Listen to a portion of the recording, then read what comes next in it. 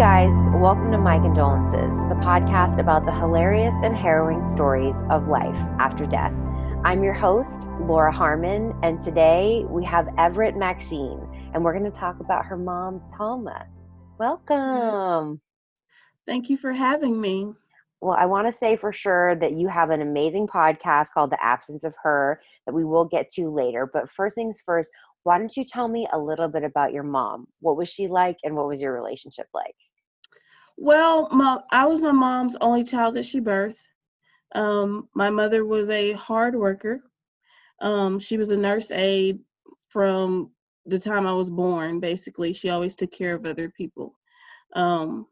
She had a really sweet spot for other people, but our relationship in the beginning was just, it sucked.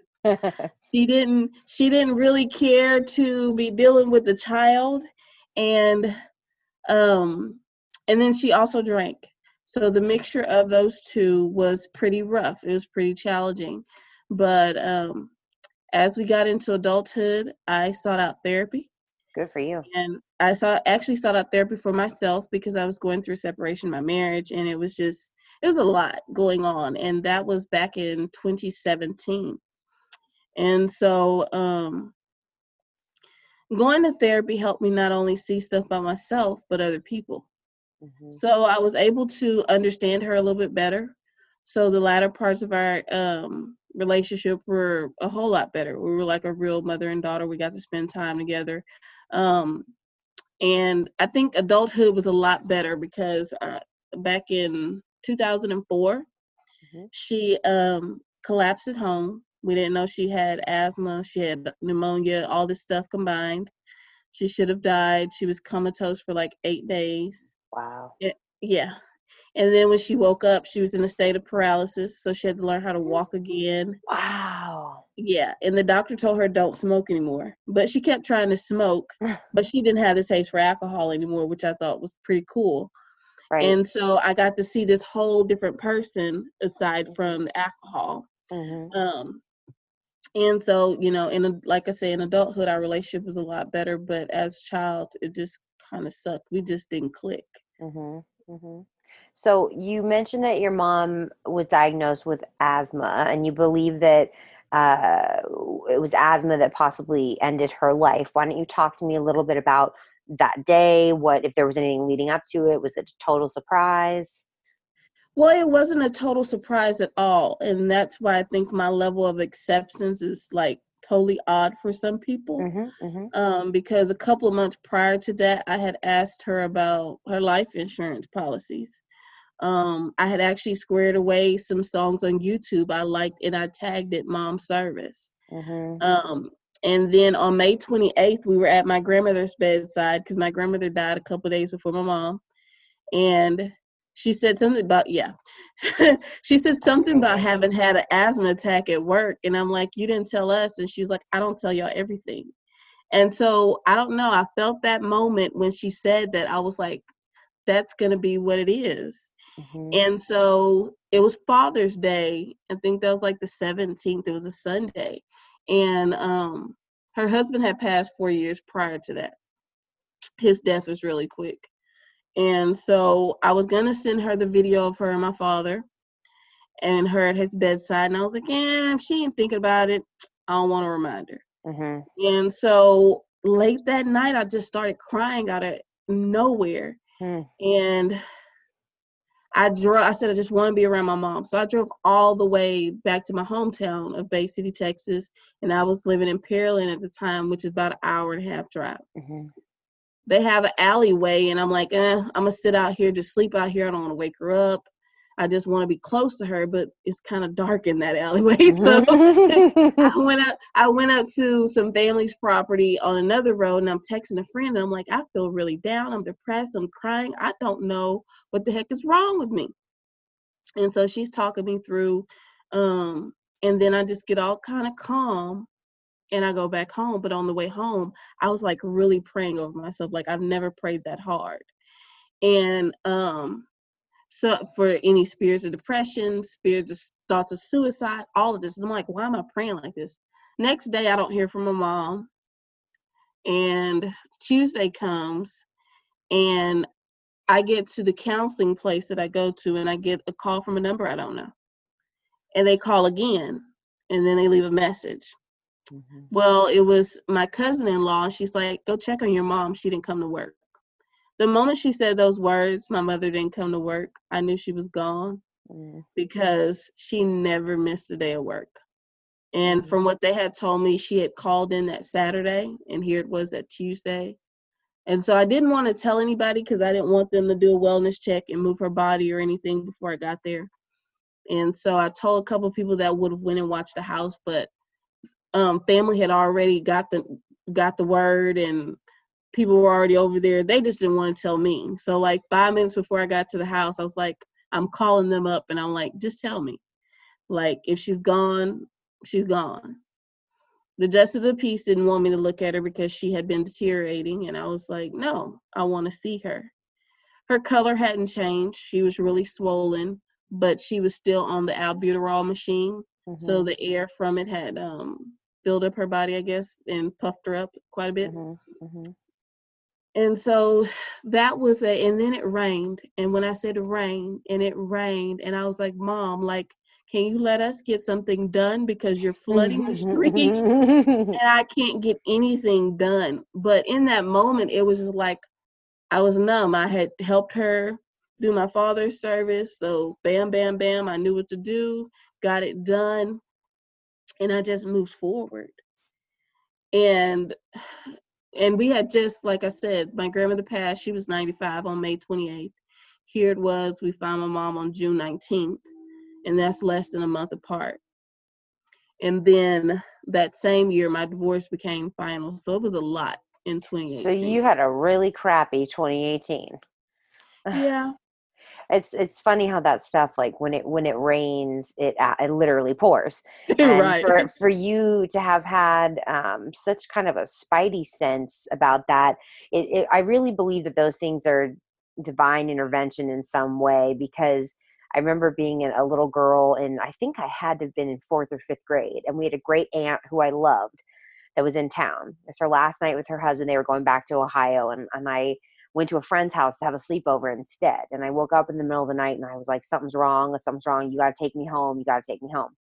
And I go with my dad to the airport in the morning, and to say goodbye to her back when you could still go in pre 9/11 to the airport. And she died like 10 days later.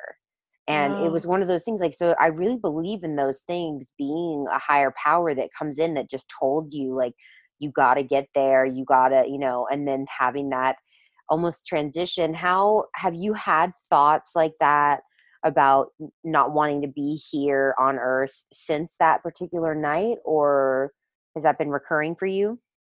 No, the great aunt thing, I had an attachment to a great aunt coming up, and she actually passed away when I was about 10.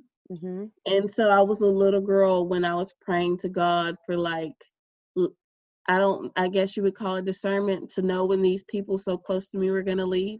Mm-hmm. And it never fails that when somebody close to me is fixing to pass, I, have a dream or a vision of such. Mm-hmm. But no, her passing did the opposite for me. Like, most people are, oh, I can't live without my mom. I can't do this. My life is just not the same. It made me stand up and be an adult. Mm-hmm. And even I was already going, like I said, through the separation, and I was actually struggling financially because I was just switching to the job that I have now. I was supposed to actually train the day after we found her. And so and then she was telling me, because I had never paid, like, I think my rent was $800. I had never paid that kind of rent before in my life. Never lived on my own as an adult. And so she was like, I can't really help you, and I was like, it's okay. I don't, and I didn't tell her that I was struggling. But I am thankful that I got to a place where I wanted to stand on my own, not depend on my mom. Because if I was in that place in my life, I'd be really screwed up. Mm-hmm. If I was dependent on her. Like, some people are dependent on other people. So when they leave, they just absolutely don't know what to do. They crumble, sure. So I think it did the opposite. I never once said, I don't want to be on this earth. with all this going on, I'm thankful she's not here dealing Oh with all yeah, this with crap. COVID, it's terrible. Yeah. Well, for you, you are your mother's only biological child. Do you have siblings or are you an only child? I'm an only child, and through marriage, she gained 4 children. I'm an only child by her. Now, my biological dad has a whole bunch of kids, but Well, what has that been like for you to essentially be on your own now? it is very empowering because to follow through with getting a divorce with somebody that I've known since I was 12, Wow. yeah, that was hard, but it turned toxic really fast. And so, when she had the life insurance, I mean, it wasn't a lot of money, but I was able to bury her and return to school and finish out my degree, because it's like you could buy a bunch of material stuff, but I mean, if you don't have a good career, you're screwed. Right. And so I went ahead and got the divorce at the same time. And I feel like I'm in one of the best places in my life, mentally and emotionally. Good for you. I have to say it's really amazing that you've taken it as, like you said, a motivator is something that will push you forward because it's true. It is such a crossroads, right? Like some people pull over and they stop and they don't propel their lives forward. And then there are some of us that really get involved and want to chase this version of our life. So why don't you tell me what is one of the funniest or worst things that someone said to you after your mom passed? I feel like the worst thing that somebody said to me was, and I have no problem saying, when my cousins told me about my mom being in the mental hospital, something that I knew nothing about. And of all things they could have said, of all memories they could have, and I hadn't even finished planning the funeral yet. We hadn't buried her Jeez. yet. And it's like, of all things you could have said to me with laughter, is about her being in a mental institution.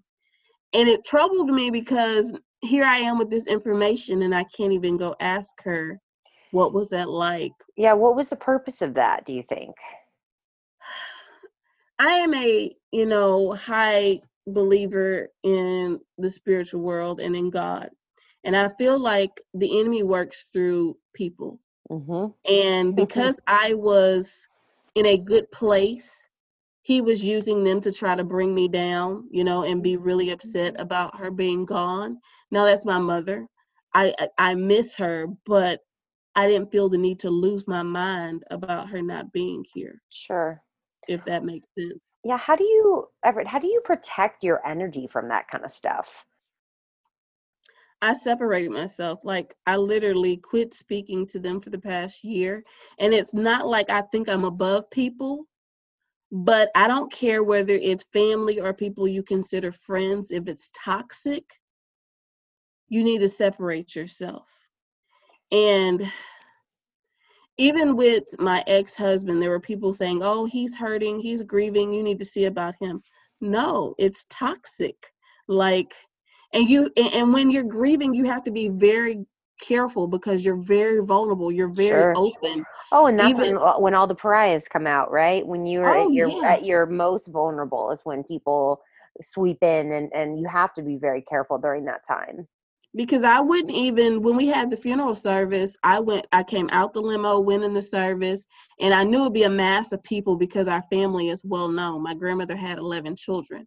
So, and I went straight back to the limo. And so anybody that knew me knew I was in the car. I wasn't going to allow all these people to hug on me and touch on me. And no, because I believe in transference of energy. Like, no, not going to do it.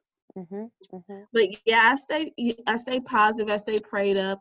I have a small, I wouldn't call it, circle of friends that I deal with. One of my closest friends, she lost her father before I lost my mother, so we both know what it's like to Yeah. experience losing a parent. And I just try to be around like-minded individuals. Doesn't mean they're going to agree with you all the time, but you have some common goals. You want to do Well, some things in life. right. It's like having someone in the same arena as you. It's like that's something that grief really unites people. And until you've gone through it, you don't know what that color even looks like. It's like, I always say that it's like you see lavender, all of a sudden you're seeing yellow that you've never seen before, because you can look around and go, oh, that person sees what I see. That person feels what I feel. And when you Right. move through, especially, it really blows my mind how often people meddle in things after someone has died. I interviewed a brother and sister on here, and this poor girl, Carrie, who's so sweet, was literally in the line at the funeral home with people coming by, and someone said, you know, you really should have gotten married before your mother died. That's all she wanted. And it was just People like, say some dumb stuff. yeah, you're like, that is so not your place. And so it doesn't, it disappoints me that your cousin said something like that. It doesn't surprise me because people are clueless, but you're like, that didn't really help you. Like, you needed someone. Well, why don't, I'm not even going to say what you need. Tell me, what could someone have done to help you at the time? I felt like just being there, because the two that said it, they have both lost their moms. So it was like, yeah, I would have, but they didn't take it well when their mothers passed. Their closure, I don't think they found closure yet. But I would have just loved to be embraced. Mm-hmm. You know, not even asking me a bunch of questions or anything, just chill time. We could just sit here and have a margarita, a glass of wine, whatever, you Mm-hmm. know. But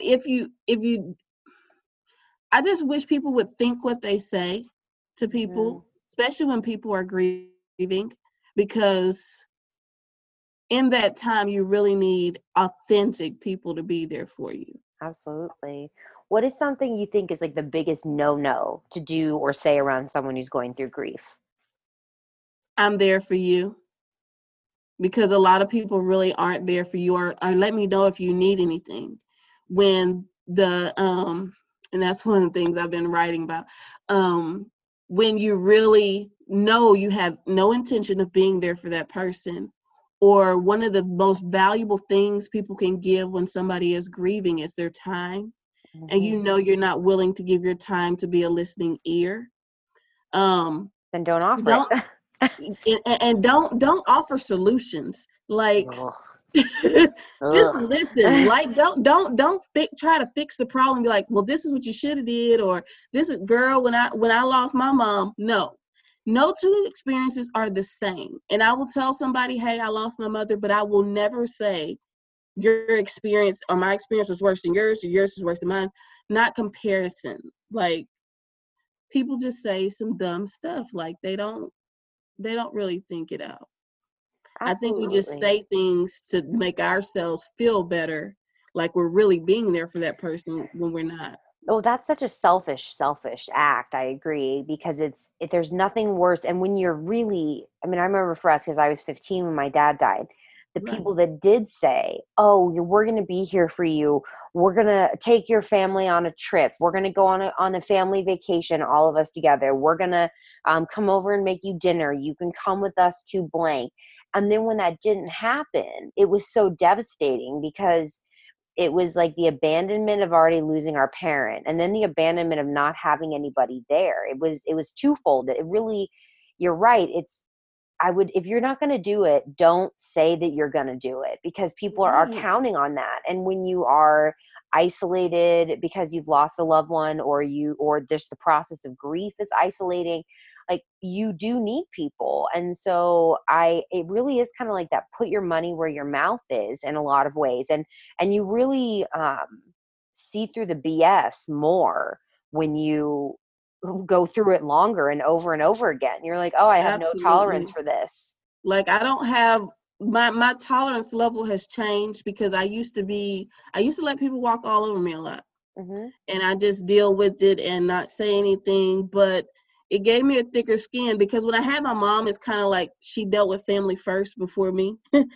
And then when I had my husband, he did too. So I guess they kind of were my buffers. But now it's just me. So I don't. And then I've been in therapy now 3 years. We're getting ready to terminate that. But it has been a great help to me to know who I am and stand up for who I am. And it's like, hey, if these people can't accept that, It's okay with me. I don't have to be the popular one and have all these friends.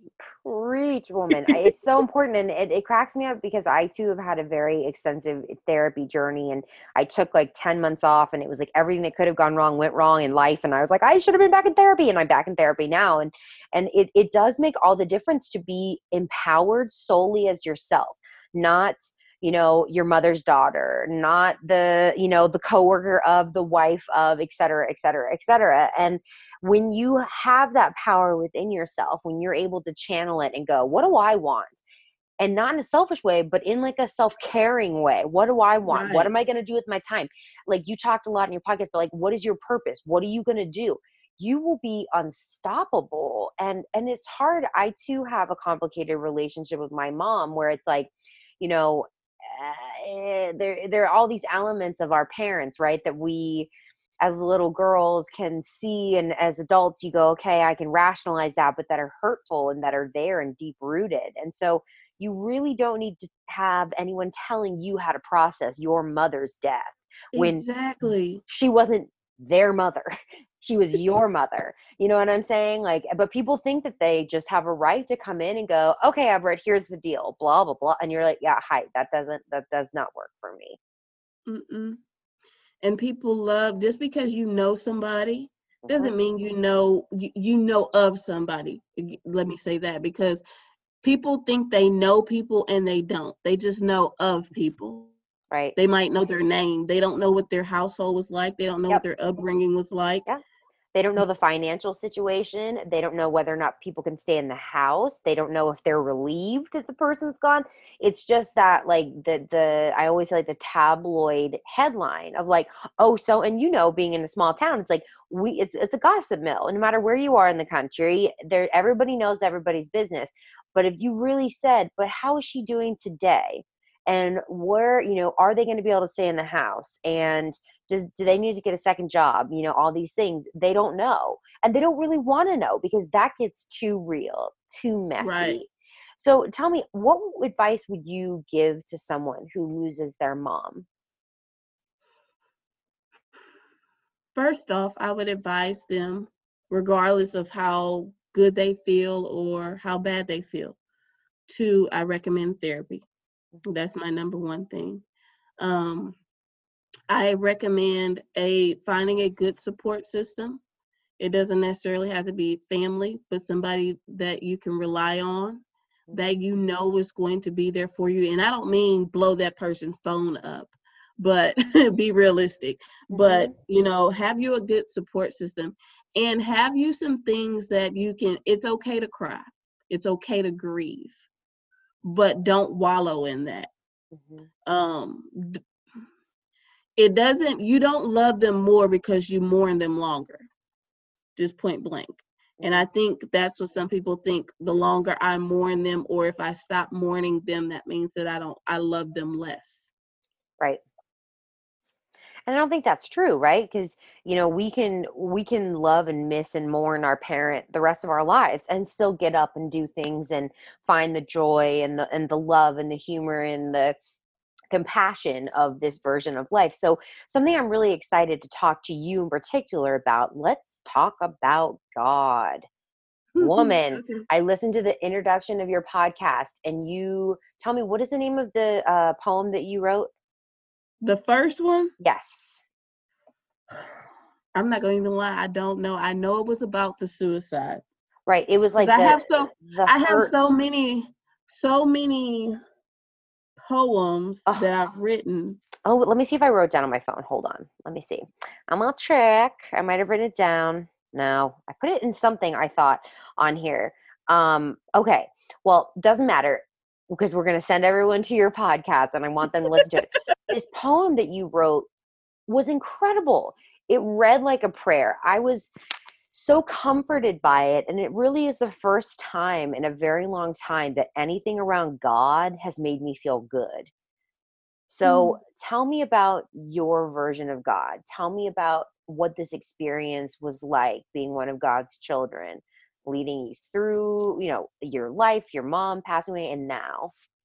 Well, see, I was very young and going to church, and my my parents weren't going with me it was just me and my mom's time, but she wasn't going to church with me. And so I started going to church, and my youth matron and I became very attached to her because she was a really kind lady. She is a really kind lady still. And so that's when my relationship with God began. It began after my great aunt passed away, the one that I speak of, because she was my playmate. She did everything with me. And I was about 10 years old. Now, I had a lot of struggles at home, and I was kind of bullied at school. So I just immediately thought Christianity fixed everything. I was naive in the beginning. I mean, you're a kid, you don't know everything. Of course. But as I've gotten older, Christianity for me is the hope that things that will be better. And so it has given me stability even on my bad days, because like yesterday was a really bad day. But I find things to say, God, I'm thankful for, and it makes the day a lot better because I can just look at things and see how blessed I am in spite of. And so for me, that is God for me. My life may not be perfect, but I can look and see where he has kept me. When I pray, he hears me. When this is the best part of my life, because I've actually submitted my life to him. Like when I was with my husband, and I tried to control my life, and I felt like even though God had some things that he wanted me to do, Everett had her own plans of what she wanted to do. And even though we have free will, I feel like the scripture says, few are chosen. And so I feel like I was one of those chosen ones. There are some things that he needed me to do, some people he needs me to reach. Do I consider myself a minister or anything like that? No. But I just feel like if you live by example, you can still help people. And so that's what I've been trying to do since 2018, because a lot of people felt like I was just strong, losing my grandmother, my mom, going through the divorce, and it wasn't within my own strength. So I wasn't going to have them foolishly believing this, and then they're exhausted and everything, like, oh, she's doing well. Why are I doing well? No, I will never say, oh, I'm doing this for myself. I done manifested this for myself. No. Even leaving the marriage, a lot of people like, well, since you left him, seems like you're doing better. No, I will not. I don't even allow the negativity, people want to bring in about that situation. No, it has nothing to do with that.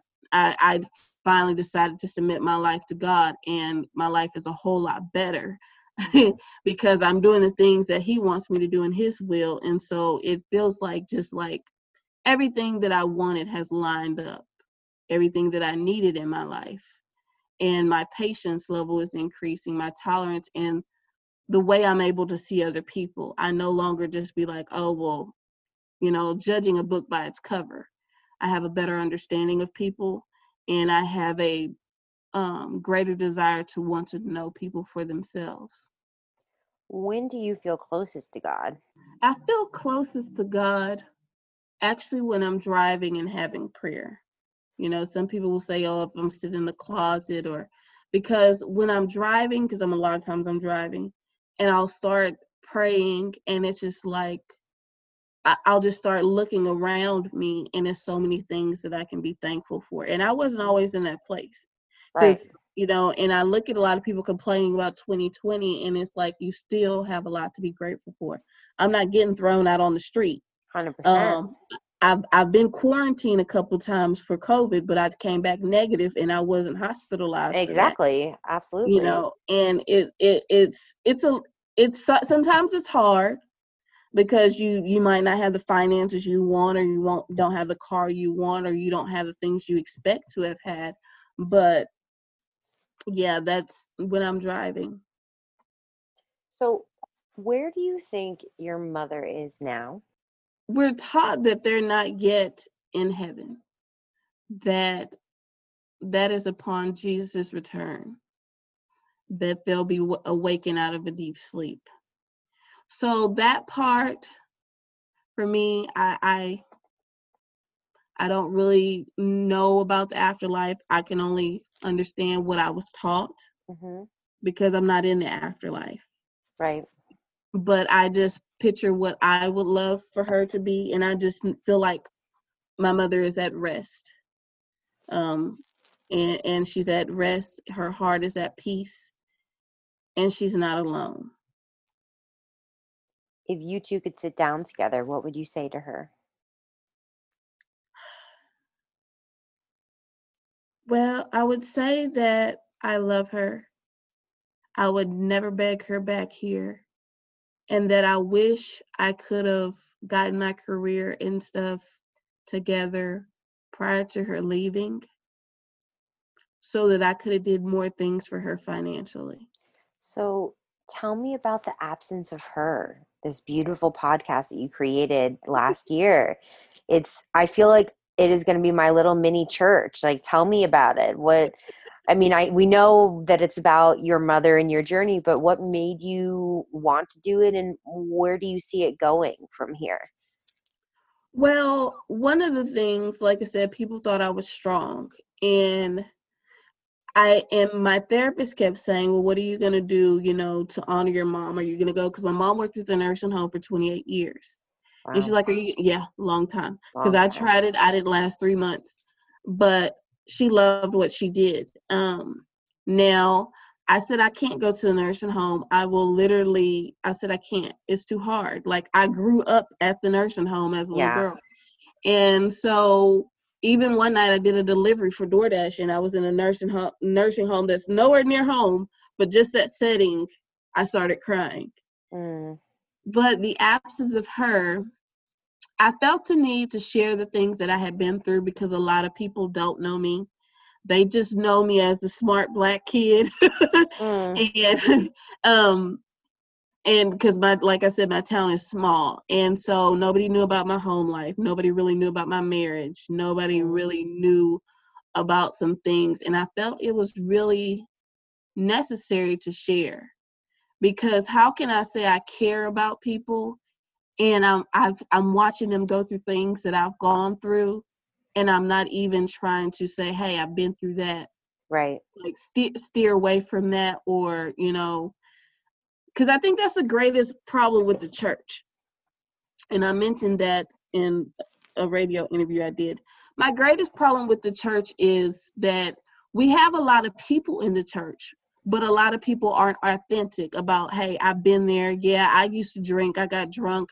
There's a lot of people that get saved and they get delivered, and then they act like they've never had a past. And I think that's what keeps a lot of people from wanting to come to church or come to Christ, because they see people like this and they feel like this is the example of Christianity, and it shouldn't be that way. I think that's very accurate. I know, I grew up obviously in the South as well. And I have always, as a little girl, I was very close to God. It was my solace, just my comfort in so many ways. And then after my dad died, I just couldn't go back into the youth group environment.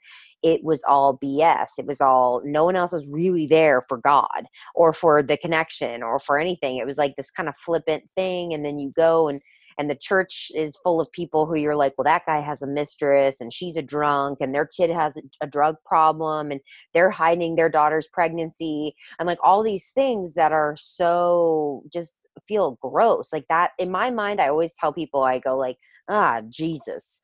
And I look over and God's here and he's like, right. And it's like, that's how I see God. Like it is a shoulder to shoulder thing of like, not even I'm above you, but I will walk with you. I will be with you. And right. I think that your podcast is such a beautiful testament to your devotion to him, and seeing that in a way that is a comfort, that you can be in alignment with yourself and share the vulnerable, dark times, because we all have them. I don't believe a single person on earth doesn't have them. Why are we all holding up this facade of perfection and we could talk about this all day. I mean, like just as women alone, that we're required to be all these things, but you must feel very free now. Do you feel? Ooh, yes. Tell me about that. Because one of the people that I got inspired by listening to, because I had never listened to a podcast before I created my podcast, was Brene Brown. Whoop, and so I watched, I think it was called A Call to Courage on Netflix. And because I was struggling then about the podcast, and I'm like, oh, what will people think? And I was like, forget what people think. Exactly. Because I actually had a dream and I was naked in the dream. And the words came to me, naked but not ashamed. And for me, that was like being completely vulnerable and not being ashamed about that, because I'm not the only person that has had the experiences that I went through. And when she said, you know, why worry about the opinions of people if they're not willing to step in the same arena as you?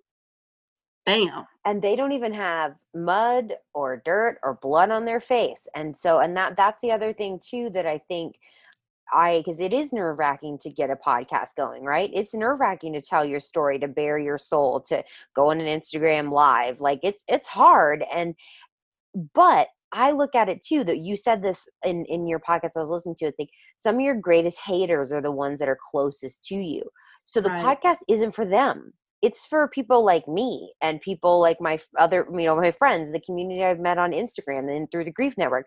There are other people out there who need your voice, who need your story, your experience, and they need mine too. Of like, here's I'm facilitating other people's experiences to be shared. Like, that is that for every person that's a deep closest friend or family member? No. 75% of people that I know, that I not really as much anymore. I've really thinned out the pack in the last year. I've been like, bye. Like, feels great. It was really sad at the beginning, but now I'm over it. I'm like, get out of here. Right. But when you realize that certain people in your community who are your friends or your family or your support, and they haven't listened to the podcast or they're not asking, it's like, okay, you have permission to grow beyond them, past them, away from them. And then you find all these beautiful people out there that are going to love you and love your story and want to empower you and watch you fly. And that's what I think you're doing with The Absence of Her. I think it's absolutely amazing. Thank you. Yes. If you get caught up in thinking, and I've had that before, because when I used to run a little basket business, and you automatically think when you're doing something, the people that are going to support you, oh, when I start off, well, I have this many cousins and this many family members, and that'll get me going. And then when that doesn't happen, you're like, well, dang, they're not supporting me. I guess I suck. Right. And so when I started looking at my stats and seeing the people that were hearing me and some of the feedback that I was receiving, it was like, you can't worry about them that's closest to you, because there are people that need to hear this. There are people that need to be healed. And because one of the top things that I shared about was the sexual assault, and I get feedback from women about that. And it's like, it's so hard to hear, but it's also helpful to hear that these women, something happened to them from somebody that they knew. And so I share a lot of things: the grief, the sexual abuse, the tore up marriage, things that people aren't willing to talk about. Because, and you talk about a load lifted. Yes, because for years I tried to be this perfect person and compare my life to them on social media and be like, why isn't my life like that? And that is so stupid. Well, no, I think also the South really perpetuates that cycle for us as women, that we are supposed to be perfect. We are supposed to have it all. We're supposed to be amazing wives, homemakers, potential mothers, all these things, and not have a wrinkle out of place. And it's not, it really corrodes the spirit in a lot of ways, I think, because it is too much pressure on ourselves. And you know what? There is beauty in the mess. There is beauty in the struggle. And if you can't find love for the struggle, it's going to be a terrible road for you. Right. One of my Her Friday guests, she was saying, I think I sounded a mess. And I said, you're perfectly imperfect. We need real women to speak. I'm not a radio host. I'm not trying to be perfect. It is, people need to hear people that are not trying to be perfect. They need to hear real people. Like, absolutely. Well, I am so proud of you, Everett. This is amazing. I can't wait to continue to follow it. I'm going to tag the podcast. It's called The Absence of Her. It's on all the platforms. Thank you so much for being here. I really appreciate you. Thank you for inviting me, and I continue to listen to your podcast as well. Whoop, whoop. All right. And thank you guys. Please like, subscribe, rate, and review, and follow us through the website, mycondolencespodcast.com. Thanks, guys.